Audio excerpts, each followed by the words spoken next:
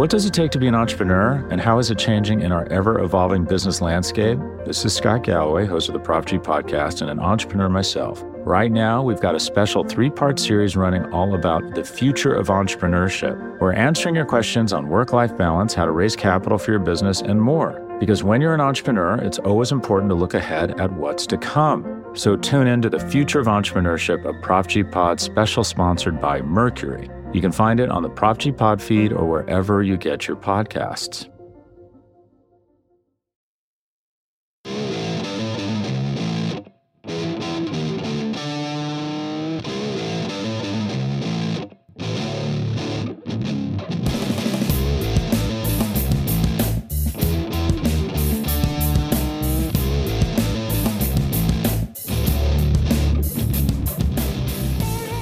Hello, everyone, and welcome to episode 366 of the Battery Power Podcast. I am your host, Brad Rowland. It is Sunday, September 4th, and I am joined by a man whose football team won their opener in upset fashion on the road on Saturday, Scott Coleman. Hello, sir.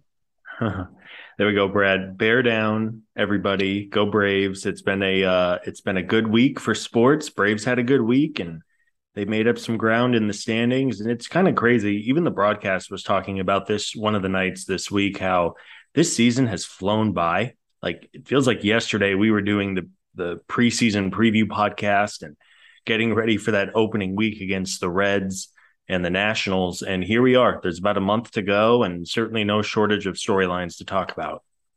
Yeah, definitely not. Obviously, it's we're recording this on Labor Day weekend, Sunday evening. Thanks to an on-time, as always, rain delay. We were recording a little bit later than expected on the Sunday evening. And spoiler alert, the Braves actually don't play on Labor Day, which I kind of hate. It's maybe good for the timeliness of this podcast, but at the same time, it's just going to be strange to not have a Braves game to discuss and watch on Labor Day. But alas, here we are, and the Braves have won 5 games in a row as we record this. They are now within 1 game of the New York Mets in the National League East for the first time since July 23rd. And even then, that was a 1-day stop when they were only a half game back, and that was close as they've been all season long. So they are essentially as close as they've ever been to the division lead. They are playing at 101 win pace at this moment for the full season. And since the start of June, famously, the Braves are 61-24. Which is a 116 win pace. Scott, I'm going to tell you this: it's pretty good to win at that kind of pace over an 85 game sample size. Obviously, it's an arbitrary endpoint on some level, but they have been playing extremely well, really all season, but especially since June 1st. Yeah, they've been killing it, and we even talked about this on the podcast a couple of weeks ago. But I think because the Braves have not been in first place, I think this crazy run that they are on is being overlooked nationally. They have the best record in baseball since June 1st by a couple of games. Like, the Dodgers just went on a 41-9 run over 50 games. And it was on the front page of MLB.com. It was on the front page of ESPN.com. It kind of caught on with some traction. And again, we always kind of mocked and made fun of the year the Nationals won the World Series in 2019. Like, every day their Twitter account would say, "Oh, we've been the best record in the league since May 26th." As much as we laughed at it, we know that season ended very well for Washington. And, again, it's been a weird dynamic just being in second place for basically the entire season.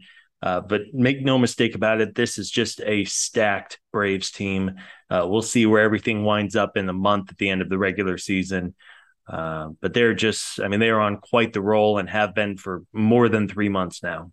Yeah, we'll talk about more of the broad strokes a little bit later in the episode, but just to kind of cap off that little tidbit since June 1st, the Braves also lead all of baseball in runs scored since June 1st, and I believe they're third best in runs allowed since June 1st. So if you're top 3 in all of Major League Baseball, not just the NL, that's all of baseball, top 3 in runs scored and runs allowed, that's usually a pretty good recipe for success, and they've done that over a very large sample size at this point in time. So clearly it was a positive week for Atlanta. We'll get into all of the games as always, then later on in the episode, the latest news and a little bit of a look ahead to what's coming up on the horizon, because every game matters right now with the Braves within 1 game of the Mets, and like you said, kind of flying under the radar still, but not locally. I think we all kind of understand that they're really good, but hopefully that will be translating into a first place appearance at some point along the way here. The one and only down part of the week was at the beginning of the week. So Eric and I talked last week on this podcast, and we were there. The Hawks. The Braves were in the middle of a downturn, and they lost on Tuesday. And honestly, there was a little bit of, frustration, mildly so, because, and this is sort of my corner of the internet, the Braves were their biggest betting favorite of the entire season on Tuesday. Even with Ronald Acuna still out, they lost at home to the Rockies as, again, the biggest betting favorite they had been all year long. Now, obviously, it's baseball. Anything can happen, and you're never that big of a favorite. But anytime you are supposed to win, like at sort of a high percentage of the time, and you're in the middle of a losing streak with your best pitcher on the mound, and Max Fried, who wasn't even bad in that game on Tuesday. And by the way, they were also winning. They were up 2-0 in the third inning. Just kind of a weird night at the office. It feels like it's a long time ago now, but that was one that was kind of as bad of a loss on paper as you can have, because literally they were the biggest favorite they've been all season long, and they didn't win. So there you go. Yeah, very on brand for baseball, right? Yes.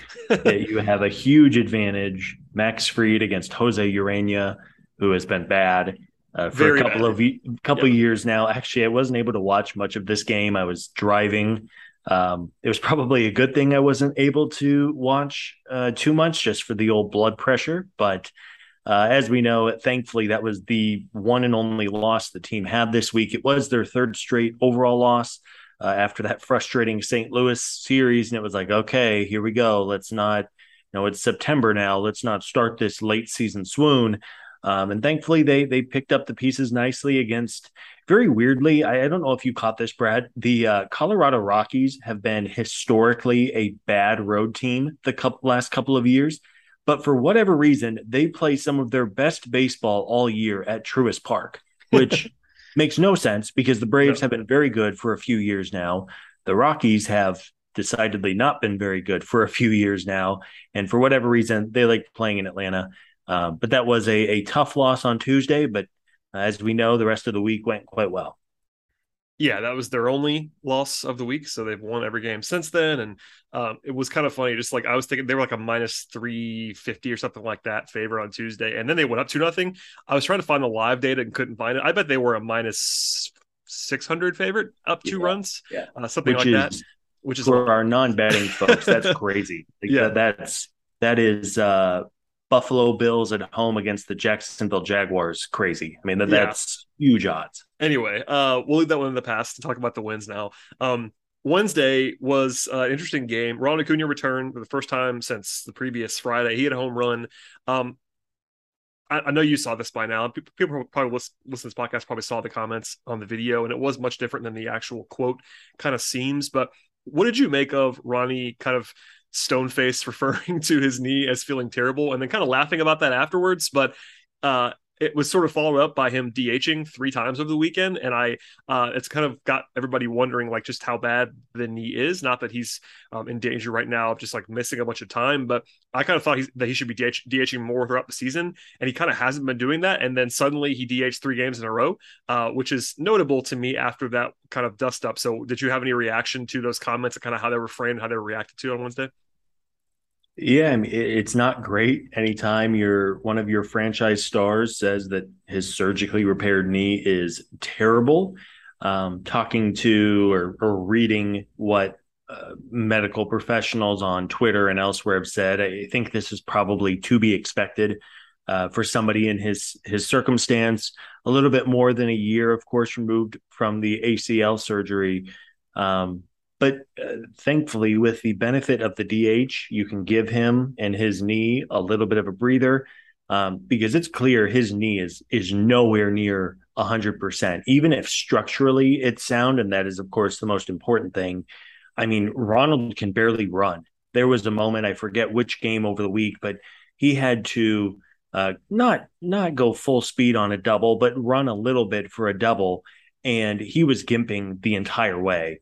And for a player who, before the surgery, was truly one of the fastest people in the entire sport, it hurts your heart a little bit to watch Ronald have to gimp out there a little. But again, I think you just have to be thankful that he is feeling well enough to be able to play most nights. And if you have to DH him, Quite obviously, this lineup is just so much better with Ronald out there. You would love to have him in right field as well, but especially as we're into games, 130, 140, 150 in the season. If you have to give him a breather, especially if you can just DH him, I'm all for it. But yeah, anytime a player just flat out says it feels terrible, it's going to raise some eyebrows. Yeah, Demetrius wrote about the comparison between Ronnie's knee and Freddie's wrist from a few years ago, the wet newspaper comments, and it's kind of interesting. And that was a good piece from Demetrius that I recommend people reading on BatteryPower.com. But yeah, I mean, we don't know how bad it is. It doesn't look great at this point in time. I say all that. I think that they won't play him if they're worried about long-term damage. They're not going to be reckless with Ronald Acuna. Maybe that's part of the DHing plan at this point in time. Of course, the downside, and we'll come back to this later on, I'm sure, is that they don't really have the outfield set up right now to ideally DH Ronald as much as he has been over the weekend. So that's a question as they go down the stretch here. They do have a light week on the horizon, which is maybe helpful. A couple of off days there to maybe give him some time off. But yeah, if he's got to DH more, it creates some other concerns. But still, like you said, they're so much better with him on the lineup no matter what, that it is worth pointing that out as well. They did win the game on Wednesday beyond the homer by Acuna. Riley hit one as well, his 32nd of the season at that point. He had a good week as well at the plate. And then your guy, Kyle Wright, I believe still as of this moment is the baseball wins leader with 17 wins. That doesn't really matter to me, but the 2.85 ERA does matter to me. The 7 scoreless innings on Wednesday does matter to me. And I don't want to tell you to take a victory lap, but every time he pitches well, I think about you, Scott. I got to be honest. Thank you. It's nice to be loved. Yeah, I mean, it's not the wins number is kind of silly with, like, again, Tyler Matzek over the weekend got a win for throwing one pitch, which kind of showcases how silly the statistic can be. But man, you're talking about somebody who has a very real chance to win 20 games in a baseball season, especially in this modern era. There are so few starting pitchers who win 20 games. You mentioned the ERA is very good. His underlying metrics have been really strong. He had a couple of starts there in the middle of the year. Of course, he had the tired arm in Boston and missed a start. He was a little shaky there in the middle going in maybe July and even the early August. But recently, Kyle has been on fire. And it's kind of crazy. And this is going to be a professional tease to what Spencer Strider did the following night. But it's kind of crazy that this emerging frontline starter with 17 wins and an ERA below 3 is like third or maybe even fourth on his own team's rotation in the pecking order. I think it speaks to the depth. It's not a coincidence that as the Braves have gone on this crazy run, for the most part, the big 4 starters have been so good, and then the 5th starter has been a little up and down. But when you have 4 top-end starting pitchers throwing as well as Fried, Strider, Wright, and Mortnar, it's going to win you a lot of games and also prevent you from losing too many games in a row.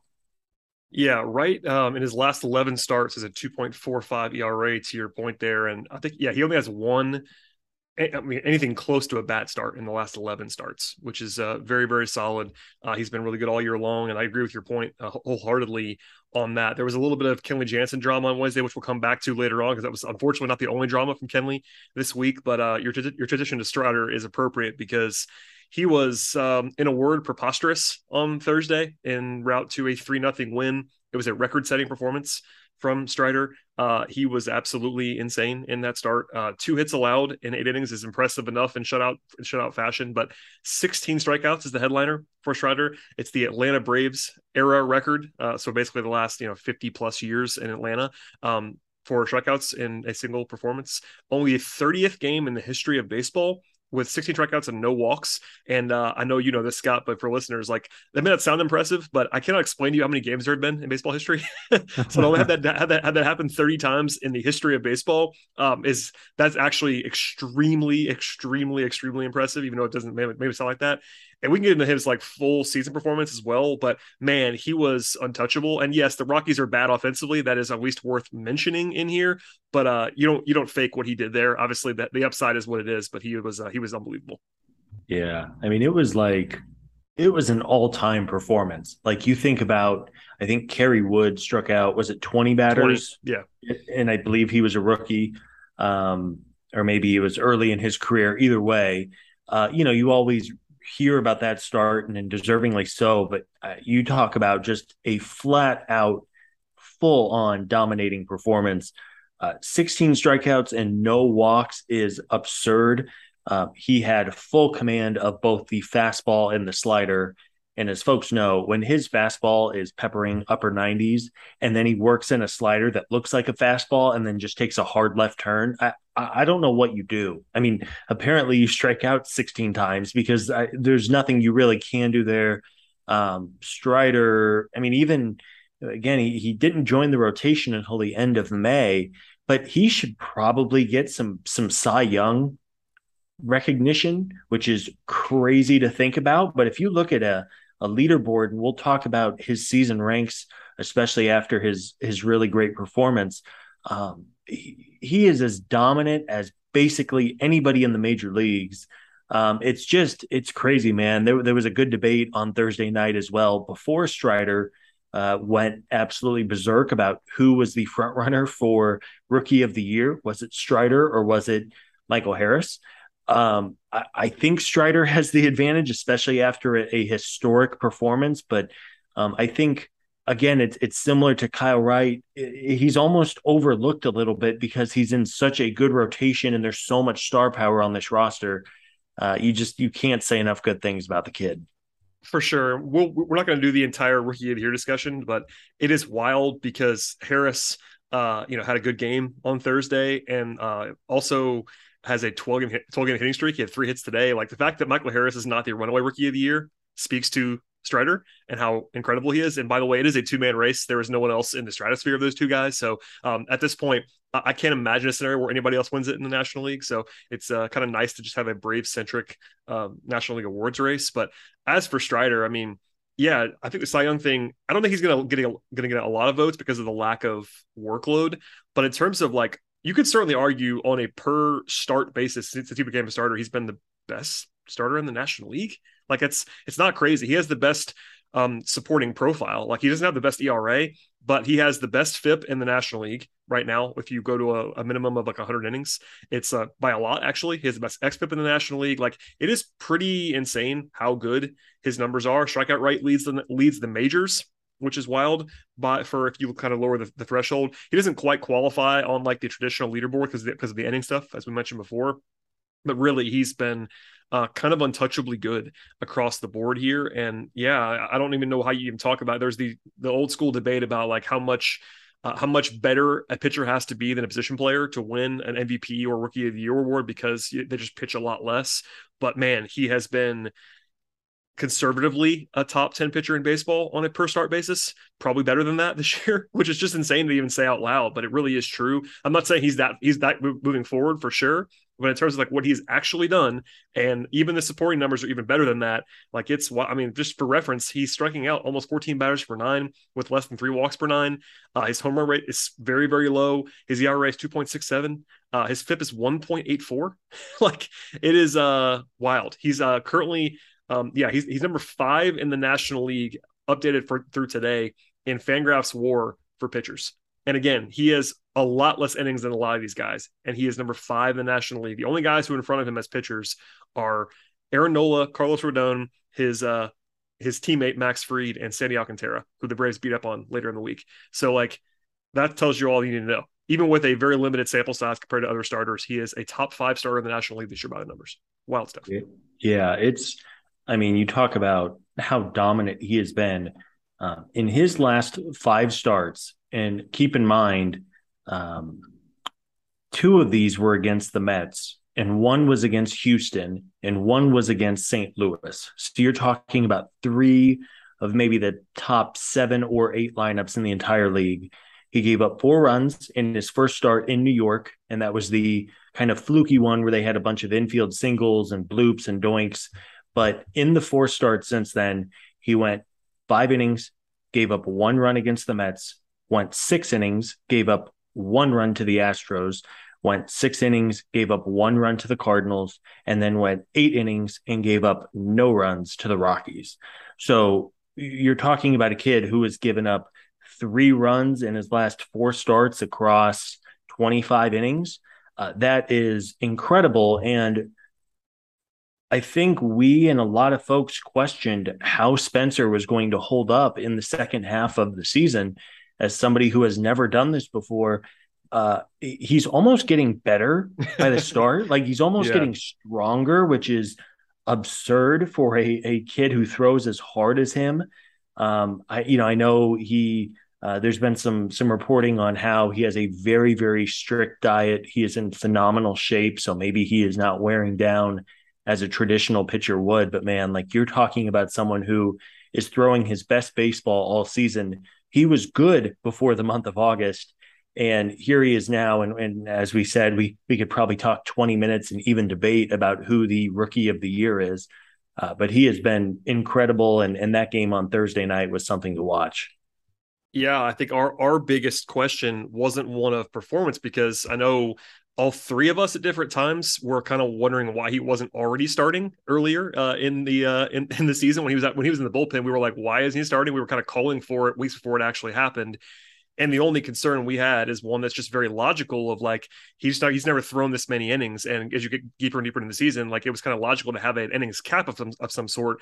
They've never said that he has one. Maybe they'll be careful with him at some point in time, but it's really, really, really hard to get away from him now. He's been so good that, yeah, even with the stuff that would obviously play up in a smaller role in a way that maybe other guys wouldn't, he's been so good as a starter. Like you kind of just have to roll with it and see what happens, because it's been a monster run for Strider. So we can stop with the Strider love fest, but it's I think he's earned it, and Thursday was just ridiculous. So I want to leave it there for now, but it was a lot of fun. All right, before we get to the Marlins series, and we have more to talk about there, as well as the latest news, and again, a look ahead at the 1-game deficit as we record in the National League East, a word from our sponsors on the podcast today. What does it take to be an entrepreneur, and how is it changing in our ever-evolving business landscape? This is Scott Galloway, host of the Prop G podcast and an entrepreneur myself. Right now, we've got a special 3-part series running all about the future of entrepreneurship. We're answering your questions on work-life balance, how to raise capital for your business, and more. Because when you're an entrepreneur, it's always important to look ahead at what's to come. So tune in to the Future of Entrepreneurship, a Prop G Pod special sponsored by Mercury. You can find it on the Prop G Pod feed or wherever you get your podcasts. Hey, it's Kaylee Cuoco for Priceline. Ready to go to your happy place for a happy price? Well, why didn't you say so? Just download the Priceline app right now and save up to 60% on hotels. So whether it's Cousin Kevin's Kazoo Concert in Kansas City, go Kevin, or Becky's Bachelorette Bash in Bermuda, you never have to miss a trip ever again. So download the Priceline app today. Your savings are waiting. Go to your happy place for a happy price. Go to your happy price, Priceline. All right, Scott, we can dive back into what became a sweep over the weekend over the Marlins. Friday's game was the blowout in terms of, like, I know they won kind of lopsided fashion on Sunday, but it was a pretty close game for most of Sunday until later on. But Friday was a blowout, which was unexpected because they were facing Sandy Alcantara, who's had a Cy Young caliber season for the Marlins. Like, he's very, very good. You could certainly say he's maybe not quite as good as his numbers were, but the Braves hit 5 homers off of him.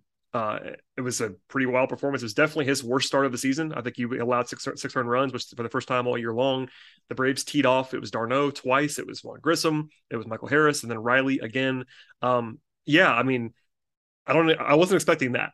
Obviously, the Braves are still favored against the Marlins, even with Alcantara on the mound at home. But I did not predict 6 runs against Alcantara. Obviously, they're capable of that, but I was not seeing that coming necessarily. Yeah, I think it just speaks to, and we saw this firsthand during the World Series run last year, is sure, this team is going to strike out. Maybe there's a couple of nights where the offense just doesn't show up, but the ability to break a game wide open with the 1 through 9 power that this lineup has, everybody can homer. Everybody has legitimate 20 plus home run upside in this lineup right now. It's really difficult to string together 3, 4, 5 singles or even doubles in a row against a premium pitcher in Sandy Alcantara.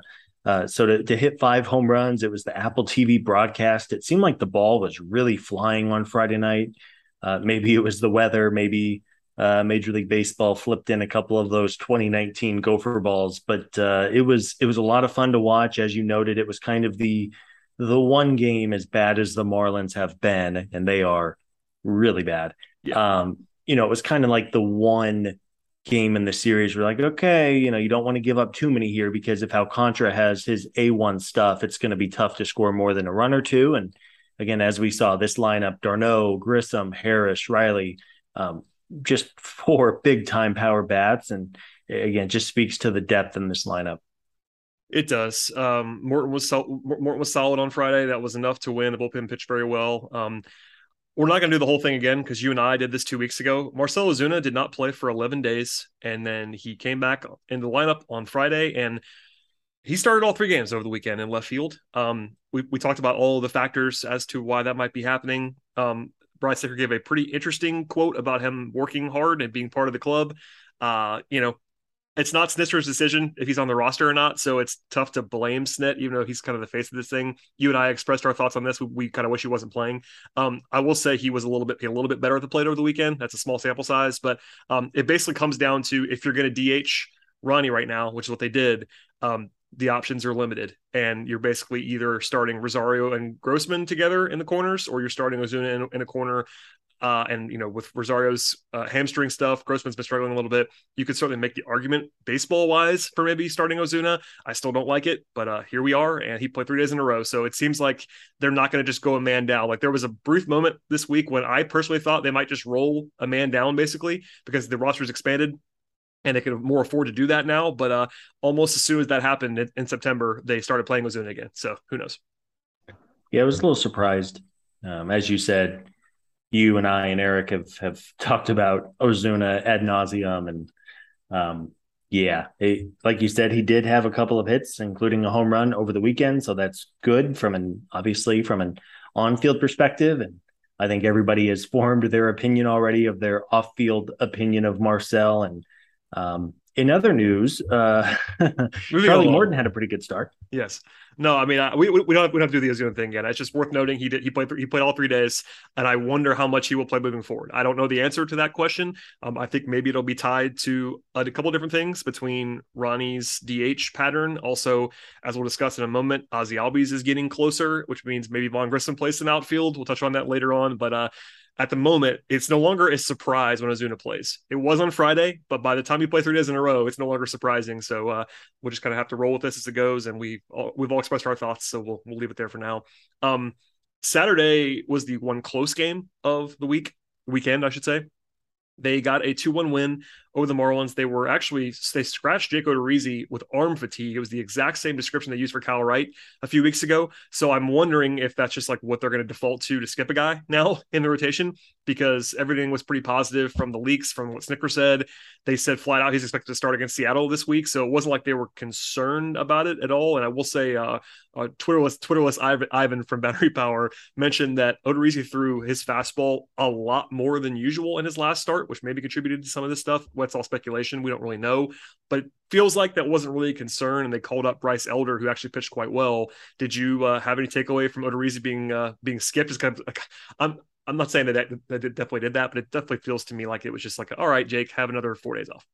Yeah, this is the time of year to give pitchers especially a little bit of a breather. And as you noted, Bryce Elder pitched really well on Saturday night, and he had that awesome start down in Miami. Yep. I think it was 2 or 3 weeks ago now.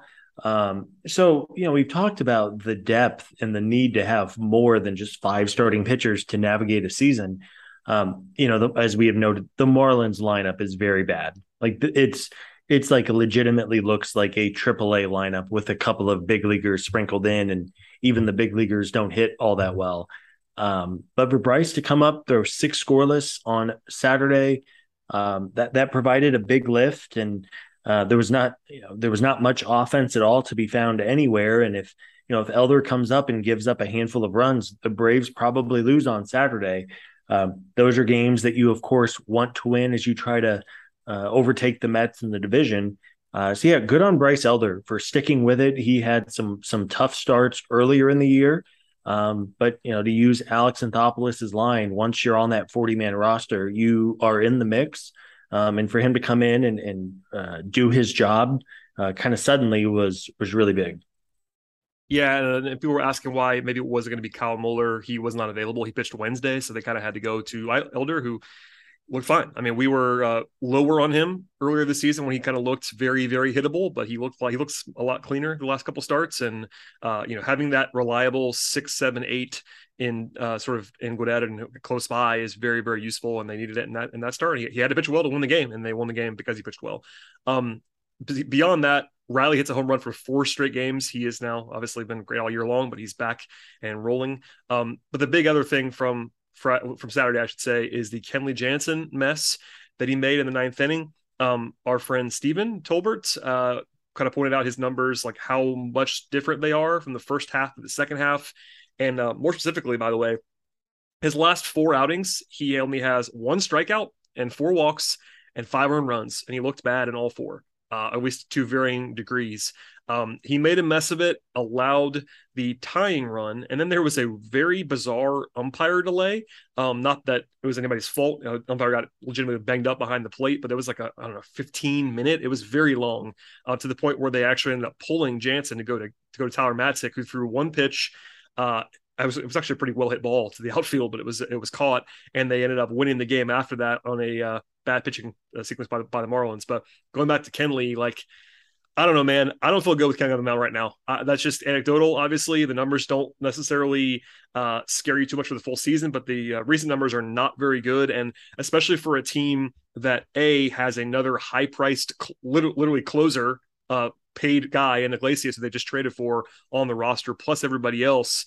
You would think there'd be a short leash, but as we all know from the Will Smith era, Snitker has a very long leash for his highly paid veteran closer, and I think they're going to keep rolling with Kenley if I had to guess, but man, it's a little bit shaky right now, to be sure. Yeah, I saw on Saturday night somebody tweeted that before Will Smith was traded, he must have like sneezed on Kenley and gave him the 9th inning Will Smith blues, because his numbers, Kenley has decidedly fallen off pretty badly in the second half. I agree wholeheartedly with you. I have no real confidence. I think it's 3 or maybe even 4 really bad appearances in a row. Kenley has only struck out 1 of the last 20 batters that he has faced. And it's the command. He was somebody who, when he was right, he just doesn't walk all that many batters. And I mean, we saw the horrendous game in St. Louis where he couldn't throw it over the plate at all. Even earlier in the week, he was nowhere near the plate and got bailed out by CB Buckner in the 9th inning after giving up a 2-run home run. I mean, it's not pretty. Kenley talked either after the game last night or Saturday night or before Sunday's game, and he said his mechanics and his delivery were out of whack. And that's something I think that can quite obviously happen. And when he's a big dude. Like, Kenley Jansen is every bit of 6'7" and 290 pounds. He is huge. He is huge. He's a big dude. He is getting a little bit older. It kind of makes sense as to it's a long season. He might be wearing down a little bit. And I don't need to tell listeners that if a pitcher's mechanics and delivery are out of whack, it's going to cause problems. As you noted, I think unless this continues for a couple more appearances, I think he will remain the primary 9th inning option. I will say it was probably going to be a very forward-thinking move by Alex Anthopoulos when it's all said and done, that he went out and made that move for Iglesias, because as we know in the postseason, it's such a slim margin of error and you can never have too many power arms in the bullpen. But if you're the Braves, I think you just have to hope that Kenley finds himself a little bit. Hopefully you can give him a little bit of time off. Maybe he can get some extra work in bullpen sessions instead of coming in and trying to figure things out in 1-run games. Because clearly I don't think anybody has any kind of confidence in him right now. No, it's not looking good, and we try not to be too much on the feel eye test side, but when it matches up with the numbers, and I kind of pride myself on not panicking on relievers and kind of just not being the too high, too low game. I understand Braves fans' reactions though. Like he's looked very bad on top of everything else. So we'll see. But this is a guy who has a long record of being good, and I think that Snitker, for better or worse, has kind of what he does. He's going to roll with it until he can't roll with it anymore. Just as a reminder, Will Smith basically never lost the role. Like he was always there. I guess there were small pockets when it wasn't like quite as clear cut, but yeah, I think that having Iglesias really helps. But even in the middle of these outings, it was like, is he going to get anybody up? I was at least encouraged that they got Matzik up in the bullpen on Saturday night. Pre-delay even, Matzik was already up and warming, so that was at least kind of encouraging. They were like at least prepared for Jansen being a little bit off the rails, but we'll see. It did not look good on Saturday. After that, last game, of course, of the week was the fifth straight win, 7-1 today on Sunday. Rain delay in the fifth. Max Fried had a no-hitter going when the rain delay began. I could already hear Braves Facebook furious that he got pulled after the rain delay.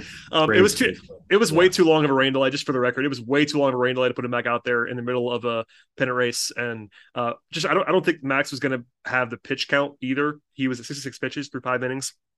I think he was probably going to have to go beyond where he wanted to go to keep the no-hitter in addition to everything else. So I'm not really worried about that. He looked great. They got a double play in the rain. It was kind of funny. You and I were talking about this, trying to play in the podcast, and we're like, are they going to play this game? And you could tell the Braves dugout was overjoyed when they got out of the inning and it became an official game. Max got a double play right before the rain got even worse, and they kind of ended up halting play. We thought it was at least on the table. They ended up playing it out. Obviously, they extended the lead, but not a whole lot to get into the game. Like Fried looked good. Bullpen looked good. Michael Harris had 3 hits. That's all I got. Other than Michael Harris got caught stealing. Scott, Michael Harris is I guess kind of human on some level. He's not going to be perfect at stealing bases for his entire career. That's all I got. Yeah, that real blemish on his 21-year-old on pace for like 7 WAR over a full season that Michael Harris is having. It does segue us into, I think, probably the biggest Braves news of the last like 20 years. Jesse Chavez is back. He is back, baby. Better than ever, and appeared in Sunday's game. I know we have him on our notes here to talk about kind of an interesting path back to Atlanta, but he looked really good in his 2 innings of relief of Fried, and it's really good to have Jesse Chavez back. Yeah, there's actually a rule in the CBA where he can only be good with the Braves. He has been basically terrible everywhere else. He was terrible with the Angels. He was not good with the Cubs or the Rangers, but every time he's in the Braves uniform, he pitches well. He pitched well again, like you just said, on Sunday. And it was also kind of amusing. Like he got traded for Iglesias, who's like a top 10 closer in baseball. Obviously, it was for money reasons for the Angels, but that was the entire return for Los Angeles. And then they waived him. What, a month later, 4 weeks later? Yeah. They got Tucker Davidson out of it too, though. Oh yeah, that's right. Tucker is having a tough go of it out in Anaheim, but everybody has a tough go of it out in Anaheim these days. So I don't know. Yeah, I mean, more seriously, everybody loves Chavez. We don't know if he'll be a factor, but obviously gives them great depth in September, a guy they trust. He has been a prime performer for them in mostly low leverage stuff, but he was a pretty crucial part of the bullpen last year, and we'll see. Obviously, you don't want to have to use him a ton, but they trust him. He's a vet, and everybody seems to love the guy. So a nice little addition for the cost of nothing, basically, in September. To that end, actually, the roster is expanded, having him sort of allows you to carry Chavez for no cost, really. Arcia is back. That was a welcome addition. I think that basically that ensures, in my mind, that Adrianza won't be on the playoff roster. They haven't had to make that decision just yet, but I think there's only room for one of them in the Vaughn Grissom era. There's only one room for one of Arcia or Adrianza, and as much as I am not the biggest Arcia guy, he is better than Adrianza. So that's my guess on that one. And then the big thing beyond that is just the Ozzie domino. So he started his rehab assignment this week on Thursday in Gwinnett. He also, according to our pal Chris Willis, who was in the building, took BP and infield both at Truist on Saturday before the game. So he's getting closer. I'm not sure how quickly Ozzie will be back, but I'm sure it'll be in the next week or two. And also, just to add on here before we get into this topic, which is obviously looming over everything with Ozzie. Number one, it's great to have Ozzie close because Ozzie is a perennial standout player. But also, there was some captured, photographed, maybe even videoed outfield work for both Vaughn Grissom and William Contreras. in the last few days. Obviously, Contreras has briefly played there already in his career, and just as a way to get him in the lineup, I think that's just more of a fail-safe because I don't think they want him to play outfield. But clearly, Vaughn Grissom has been a popular conversation topic for a while as a potential left field option. It was also discussed at length between Chris and Steven on the podcast earlier this week on the same podcast network. But we can leave it alone, like in terms of like the full like half-hour breakdown of Vaughn Grissom. But let's just say the Ozzie coming back thing does impact other people, and most notably Vaughn Grissom. Yeah, it does. I mean, it's going to be really, really difficult to take Vaughn out of the lineup just based on what he has done over the last month. Ozzie Albies is going to play most days. I would imagine maybe after a full week in Gwinnett that once he's back, he will be in the lineup most days, maybe not every single day as they bring him back from the foot injury. But again, whether Ozzie is at second base or they could also DH him, which I think is something we might see a little bit of as he distances himself from surgery.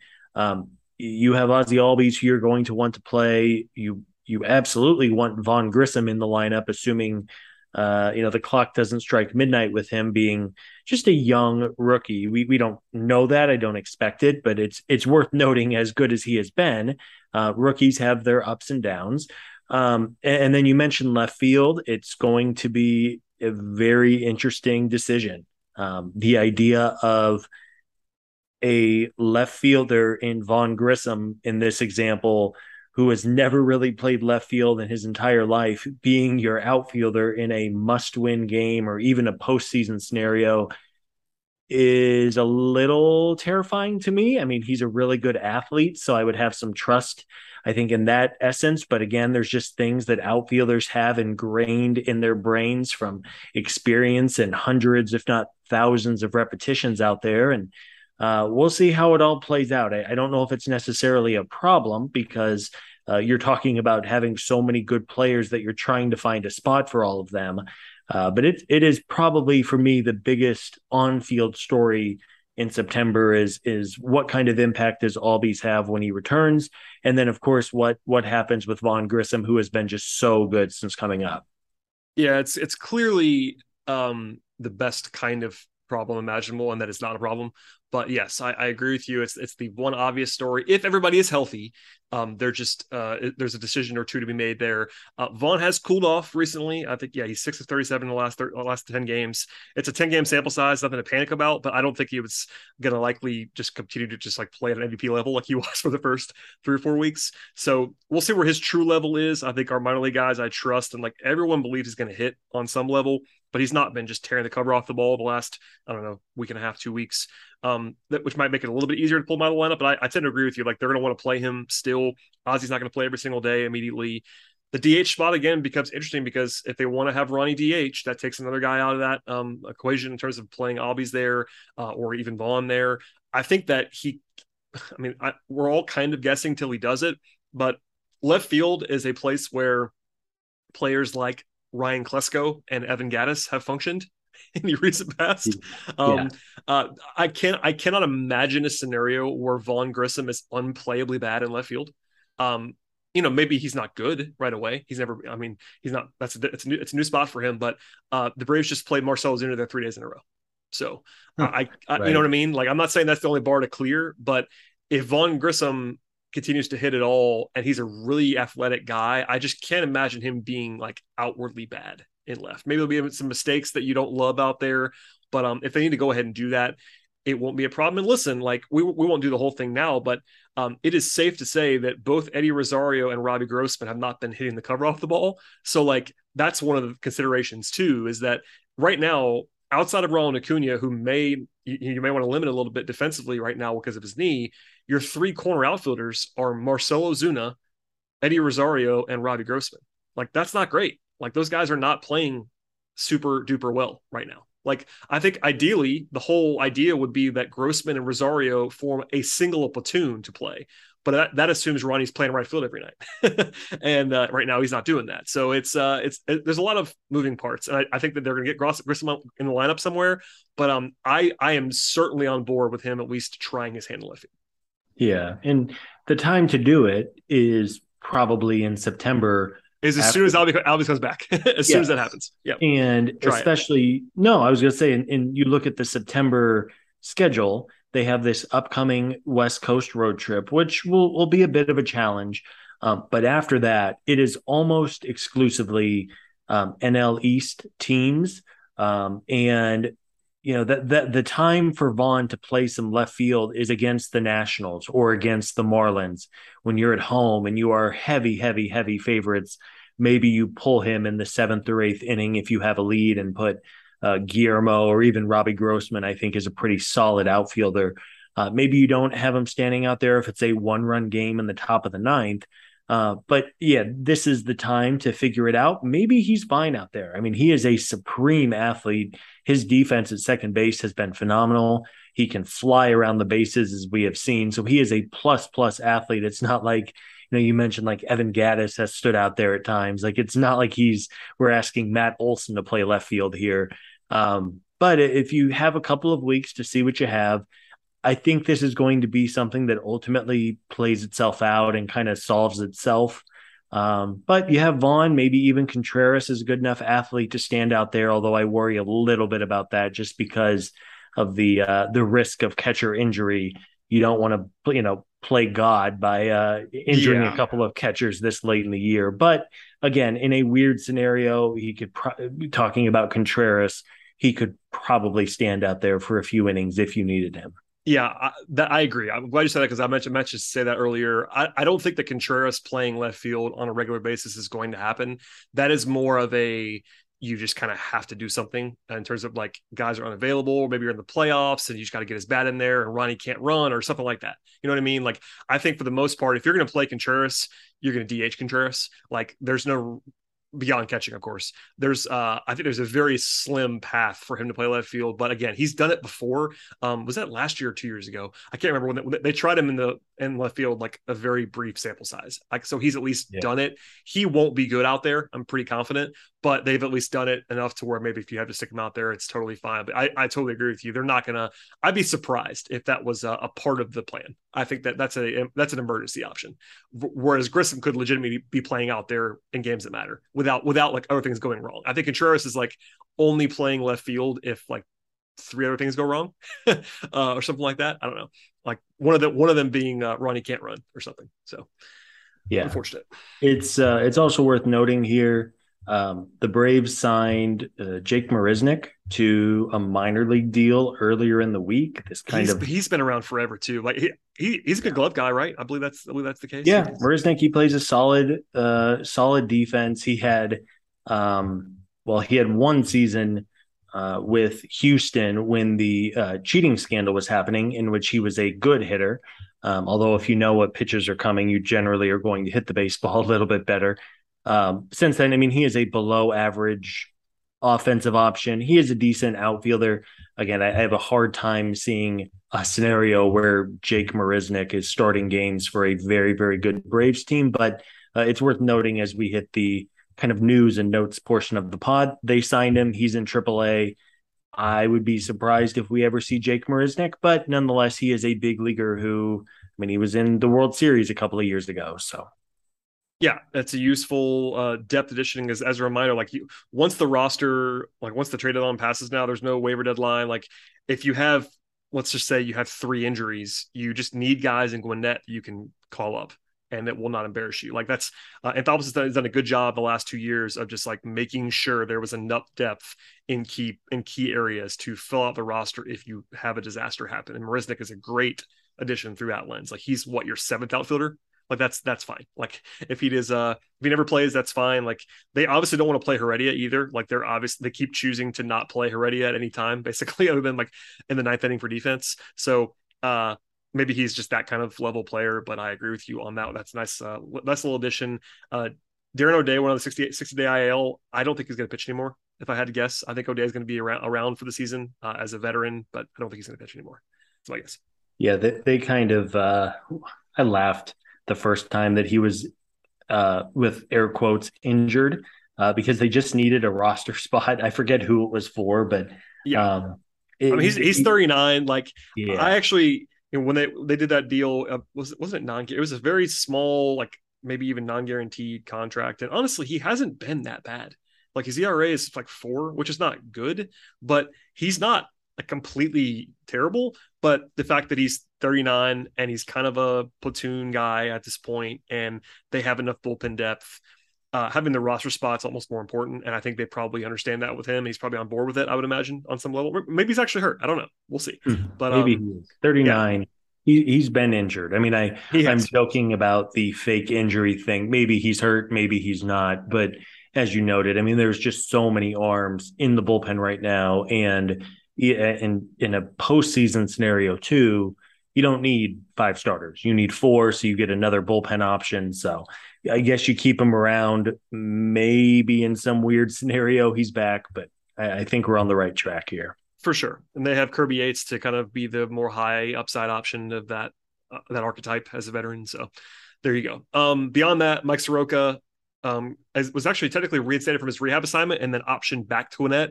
I don't think that he is particularly close to starting the major leagues, if I had to guess, but he is still healthy and around. And people kind of always ask us, and more specifically Eric, about like when Mike's going to come back. Number one, there isn't anywhere to put him right now in a lot of ways. I think that, yes, ideally in his best form, he is better than Jake Odorizzi. No one's saying otherwise, but we don't know if he's anywhere close to that form at this point in time. Maybe they'll try Mike in the next few weeks, but in terms of 2022 playoffs, I still think I am skeptical that he will help them, but I'm not ruling it out either. He's obviously been close enough to pitching Gwinnett. I just wanted to say that out loud. Like I'm not piling on Mike. I promise you, we're all rooting for Mike Soroka, but he hasn't pitched in so long in a game that matters that it's September 4th. Like if they're going to do it, they got to try him like in the next 2 weeks. Basically. Yeah. As we've talked about now, I think it's just about getting him healthy, getting him through the mental and physical hurdles that he's having to face right now. But never say never. I think the last 12 plus months have taught us all to never count anything out with the Braves. But you know, as we talked about a little bit earlier on the podcast, you're not in a postseason scenario. You're not starting Mike over Fried or Strider or Morton or Wright. Nope. I'm knocking on wood, short of like catastrophic injury, I just don't see any kind of path for it. But again, this is quite obviously a very pro Mike Soroka podcast, and hopefully we're able to get him back on the mound next season. Absolutely. And yeah, so the roster is 28. They have some flexibility there. It used to be 40, of course. Now it's 28, and they've expanded that. They have some guys that are around for extras, and we'll get into that if we need to later on this month. Before we get to the schedule for this week, we said at the top, but the Braves are within 1 game of the Mets because the Mets conveniently lost back-to-back days to the hapless Washington Nationals. Thank you very much to the Nationals for rising up over the weekend and winning. 538 is now projecting the Braves with a 31% chance to win the division. That's the highest it's been in a while.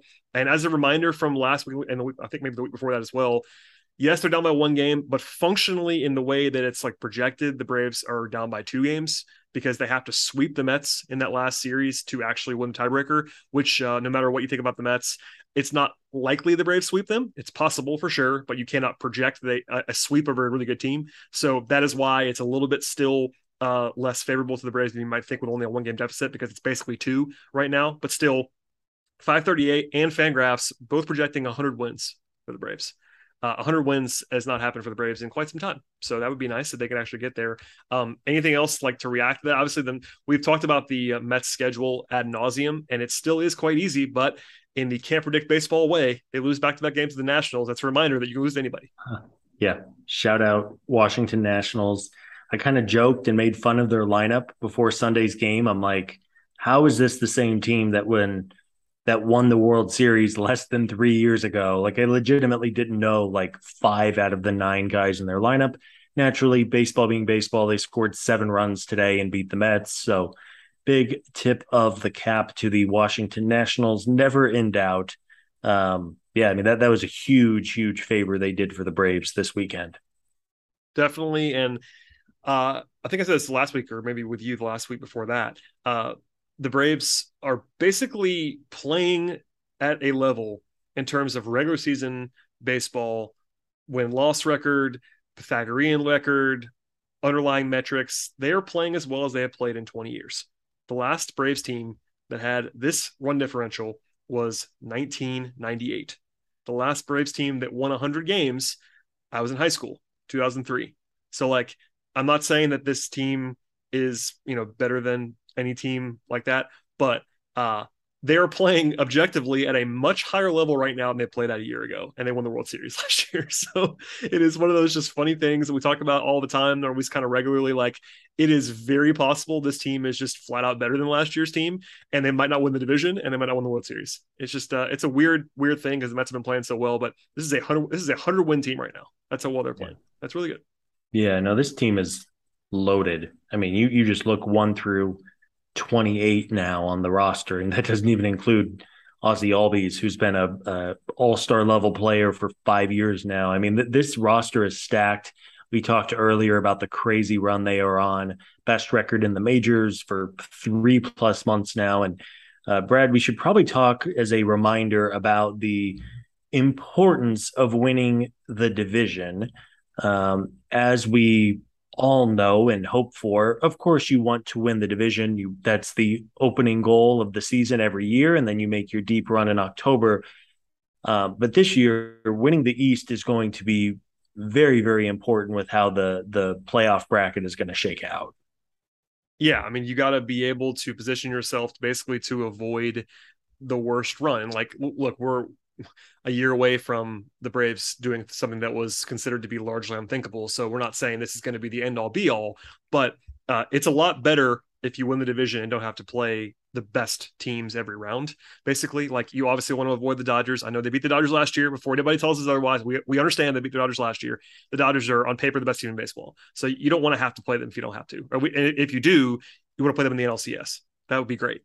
If you avoid playing the Dodgers and the Mets both in the playoffs, that'd be nice. So like, there are multiple reasons to win the division beyond just hanging the banner for win the division, which is also nice. You just want to win it to win it, but also playoff wise, it very clearly improves your odds to win the World Series if you win the division. That's that's the big picture takeaway. It does. And with as a reminder, there's a new playoff format. So there are 6 teams now from each league, which I know, Brad, you just love.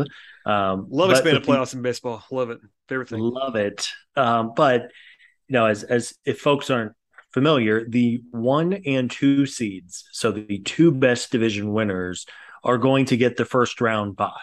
I don't have to tell anyone how fluky of a game baseball can be if you can avoid having to play a best of 3, even if the Braves are a decidedly better team than the Milwaukee Brewers, the Philadelphia Phillies, the San Diego Padres. Weird things can happen in a best of 3 series.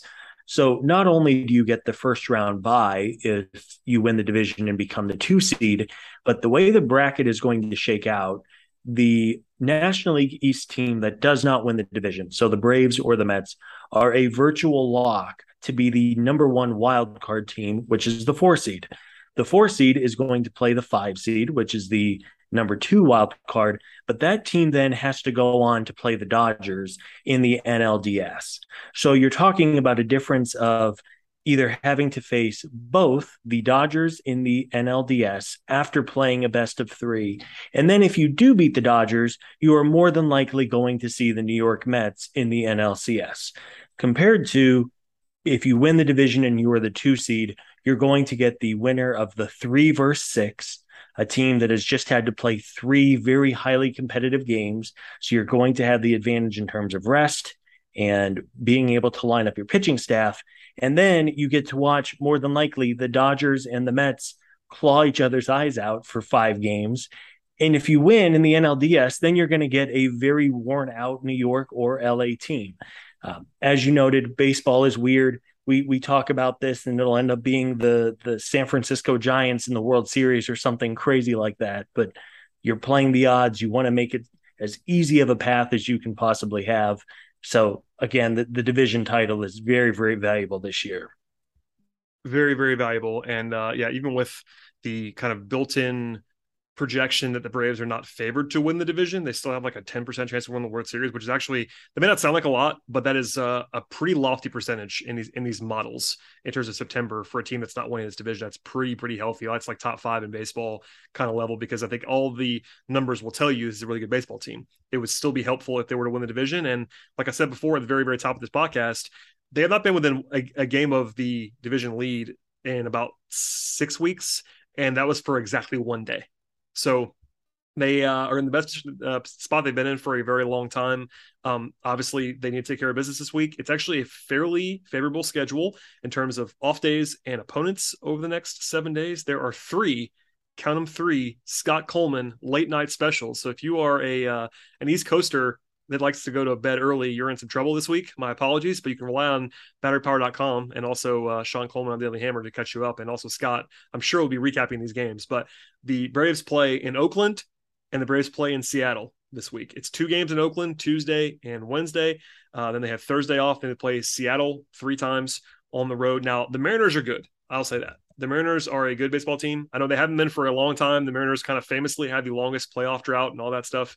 But the Mariners are a playoff team. They're 75-58 right now. They've won 6 games in a row. So that series is not favorable like the way that you would think about it being traditionally. The A's are bad, so that's helpful. But I just want to say that PSA, if you don't follow the American League at all, this is not your older brother's Seattle Mariners. They're actually pretty good. Yeah, the Mariners, I think, have pretty strong vibes of like the Braves in 2018, where they have some young talent. It's a fun, young, easy team to root for. So those should be 3 really good games in Seattle over the weekend. Go ahead and put your pot of coffee on because they will be late nights. I also just realized, by the way, they're playing as we speak. So they're either going to win tonight or lose. They're in the 10th inning against Cleveland. So my record that I just said of them is going to change. But no matter what, they're still pretty good. Yeah, they're a good club. Julio Rodriguez just signed like a crazy deal that could be like 18 years or something insane. Yeah, Oakland is bad. I mean, we know that. Yes, it's 2 games. Tuesday night is going to be a late night, and they do have a day game on Wednesday, which is good. I kind of hate the day off Monday and day off Thursday. Not having a game on Labor Day is a crime. I need to speak to the manager of the schedule maker because that kind of sucks. But again, it's 2 days off this time of year. I guess it's not the worst thing in the world. But similar to last year, it's a late season West Coast trip. You have Oakland, you have Seattle, and then they go to San Francisco against a Giants team that has fallen off over the last couple of months, but they are still talented. So it's anytime you go out West, it's a little bit of a question mark. Like the Phillies just had a week from hell playing the Diamondbacks and the Giants. I think they went 1-6 this week on the West Coast. Certainly hoping the Braves do a little bit better than that because they are going to see, as you noted, a good Seattle team and then the following week a solid San Francisco club. Yeah, they have 5 late night games in the next 8 or 9 days. They play 1 late game in Oakland. They play 2 late games in Seattle on Friday and Saturday. And then Monday and Tuesday next week in San Francisco are all late nights, which is Scott's prime time. But again, I definitely understand, especially in the regular season, if you are a Braves fan that cannot afford to stay up till 1 a.m. I don't blame you. We'll be up. I'm sort of an insomniac, and Scott is just 3 hours behind us all. But we'll have full coverage as always on the podcast. But it's pretty interesting games in the next week or so. And yeah, I think actually they seem to be avoiding the best of the Mariners starters. If I can see this on paper right now, I think they do not face like at least their absolute best guys, at least projecting forward. They don't have to face who they just get, Luis Castillo, who is who they just traded for from the Reds. He's been awesome. And I think they're going to miss him, which is nice. But other than that, a challenging weekend series. But the A series, that's one where, yeah, I mean, maybe you lose one there. It's just baseball. But that's when you want to get greedy and just take both. You can't expect to just like wallop the Mariners necessarily on the road. But we'll get to that when we get to that. Scott, I guess final thing, how are we feeling? Because I feel like big picture stock with the rest of the roster, as we talked about a second ago, kind of being loaded. They're bringing back, we talked about this earlier, and I kind of got reminded to look this up. This is so crazy. I feel like this is almost an afterthought right now, but so I looked this up. So Scott, if I asked you how high on the second base Fangraphs WAR leaderboard Ozzie Albies has been since 2018, this is 5 seasons. This includes this year when he has not played very much. 5 seasons, all of Major League Baseball. How high is Ozzie Albies on the second baseman WAR leaderboard? Good question. I will say he is number 3. He is number 5. He would have been number 4 if you kind of don't look at the plate appearances, because the guy ahead of him is Jeff McNeil, who's not played a ton of second base. Off and on, he's been playing the outfield, also has a lot smaller sample size. But so Ozzy's either 4 or 5, depending on where you set the levels. So my point is, the Braves are bringing back a consensus top 5 second baseman in all of baseball, and it's like an afterthought almost. Like, we're talking about it, but like I think it's because of Grissom being awesome, which is certainly justified. He's been great, but like, it should be a bigger deal that Ozzy Albies is almost back. Like, Ozzy Albies is pretty much a fringe star. Like, he's a really, really, really good player. And I know he was not good this year before he got injured. There's no reason to think he's going to be bad now. He's 25 years old. So like, you're bringing back like if you don't think it's a superstar, I get that, but like a fringe star, 4-win level player as just like an addition to quote Chip Carey, Scott. It's like making a trade in September. Oh, there it is, baby. So I wanted that. No, you're right. I mean, it speaks to how good Vaughn has been. If Orlando Arcia and Ire Adrianza were making starts at second base every day, I think we would like literally be counting down the days until Ozzy was back. And now it's like, heck yeah, we're gonna get Ozzy back. But take your time, man. Like, get your reps in, make sure you're feeling good physically.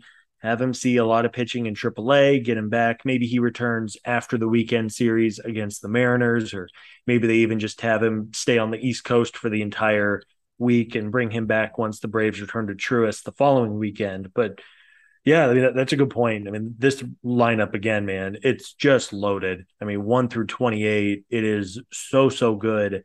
You mentioned it doesn't have Ozzy Albies. It doesn't have Ian Anderson, who has been struggling in Gwinnett. But I mean, you're talking about a guy who threw a 5-inning no-hitter in the World Series 11 months ago, and he's not even like in the general thought of how you're going to construct your team over the next month. So it's not a problem, but it's a good problem to have, and it's going to be a really great race. I think it's just, man, the Mets are just so unlikable. Like, I don't know how you feel about this, but like every day I see like Brandon Nimmo annoys me. I don't like Jeff McNeil. I think Pete Alonso is kind of a doofus.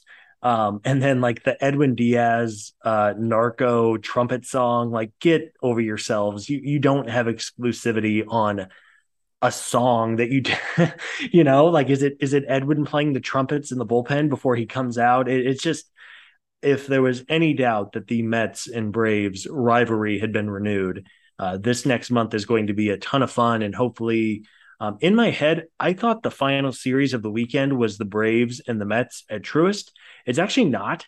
The Braves have to go on the road to play the Marlins for 3, and then the Mets return home to play the Nationals. Yeah, that was a work stoppage driven scheduling change, because I believe it was supposed to end with the Mets, and they had to push that Marlins series because they were not supposed to play into October. Like, it's October 5th is the last day of the season. That was not the plan until they had to rejigger the schedule. So yeah, kind of weird. And they're all like mid-afternoon games that day. So so that was something I missed myself, and I think probably other people didn't realize. In my head, that Sunday at Truist against New York was the final game of the season, or the regular season at least, and that's not the case. But I mean, you talk about how good the Braves have been. I believe they were 10.5 games back when they started this crazy run, and now they are 1 game back. As you noted, it's the closest they have been in about 6 weeks, and hopefully they're able to keep closing the gap and get into first place once and for all. As we talked about, it's not like the Braves can't make a deep run if they aren't the division winners, but let's ruin the day for the Mets a little bit and win a 5th division in a row, and then set yourself up really, really nicely for October. And there you have it. Yeah, they were 10.5 games back. It seems like a lifetime ago. It was exactly 3 months ago, basically. So a lot's changed in 3 months. All right, Scott, anything to plug on the way out here as we get into almost Labor Day here on the East Coast? Yeah, thanks to everybody for tuning in. A lot of good coverage on both batterypower.com and here on the podcast network. We really appreciate all of the support. Should be a really fun month ahead, and always good to do one of these with you, Brad. You as well, sir. Like you just said, I would certainly appreciate on Scott Wood, as well as Eric and Chris and everybody else. Please subscribe to the podcast network. If you've not done that already, we really appreciate that for sure. Also, 5-star ratings and reviews. Download old podcasts. That's also very helpful if you want to just do the best possible way to support the show, clicking around on old shows, downloading, listening, sharing with friends, all that fun stuff, as well as clicking on stuff on the site, batterypower.com. Read everything that's written there. And honestly, I don't do really any of it, so I can say this without too much bias. It is a fantastic overarching look at the Atlanta Braves from sun up to sundown, basically. From previews and game thread stuff and recaps to analysis, news stuff, everything is all in one place at batterypower.com. Check that all out as well. For Scott, for myself, and everybody else in the podcast network, enjoy your Labor Day and hopefully a break from something that's going on. And we'll see you all next time.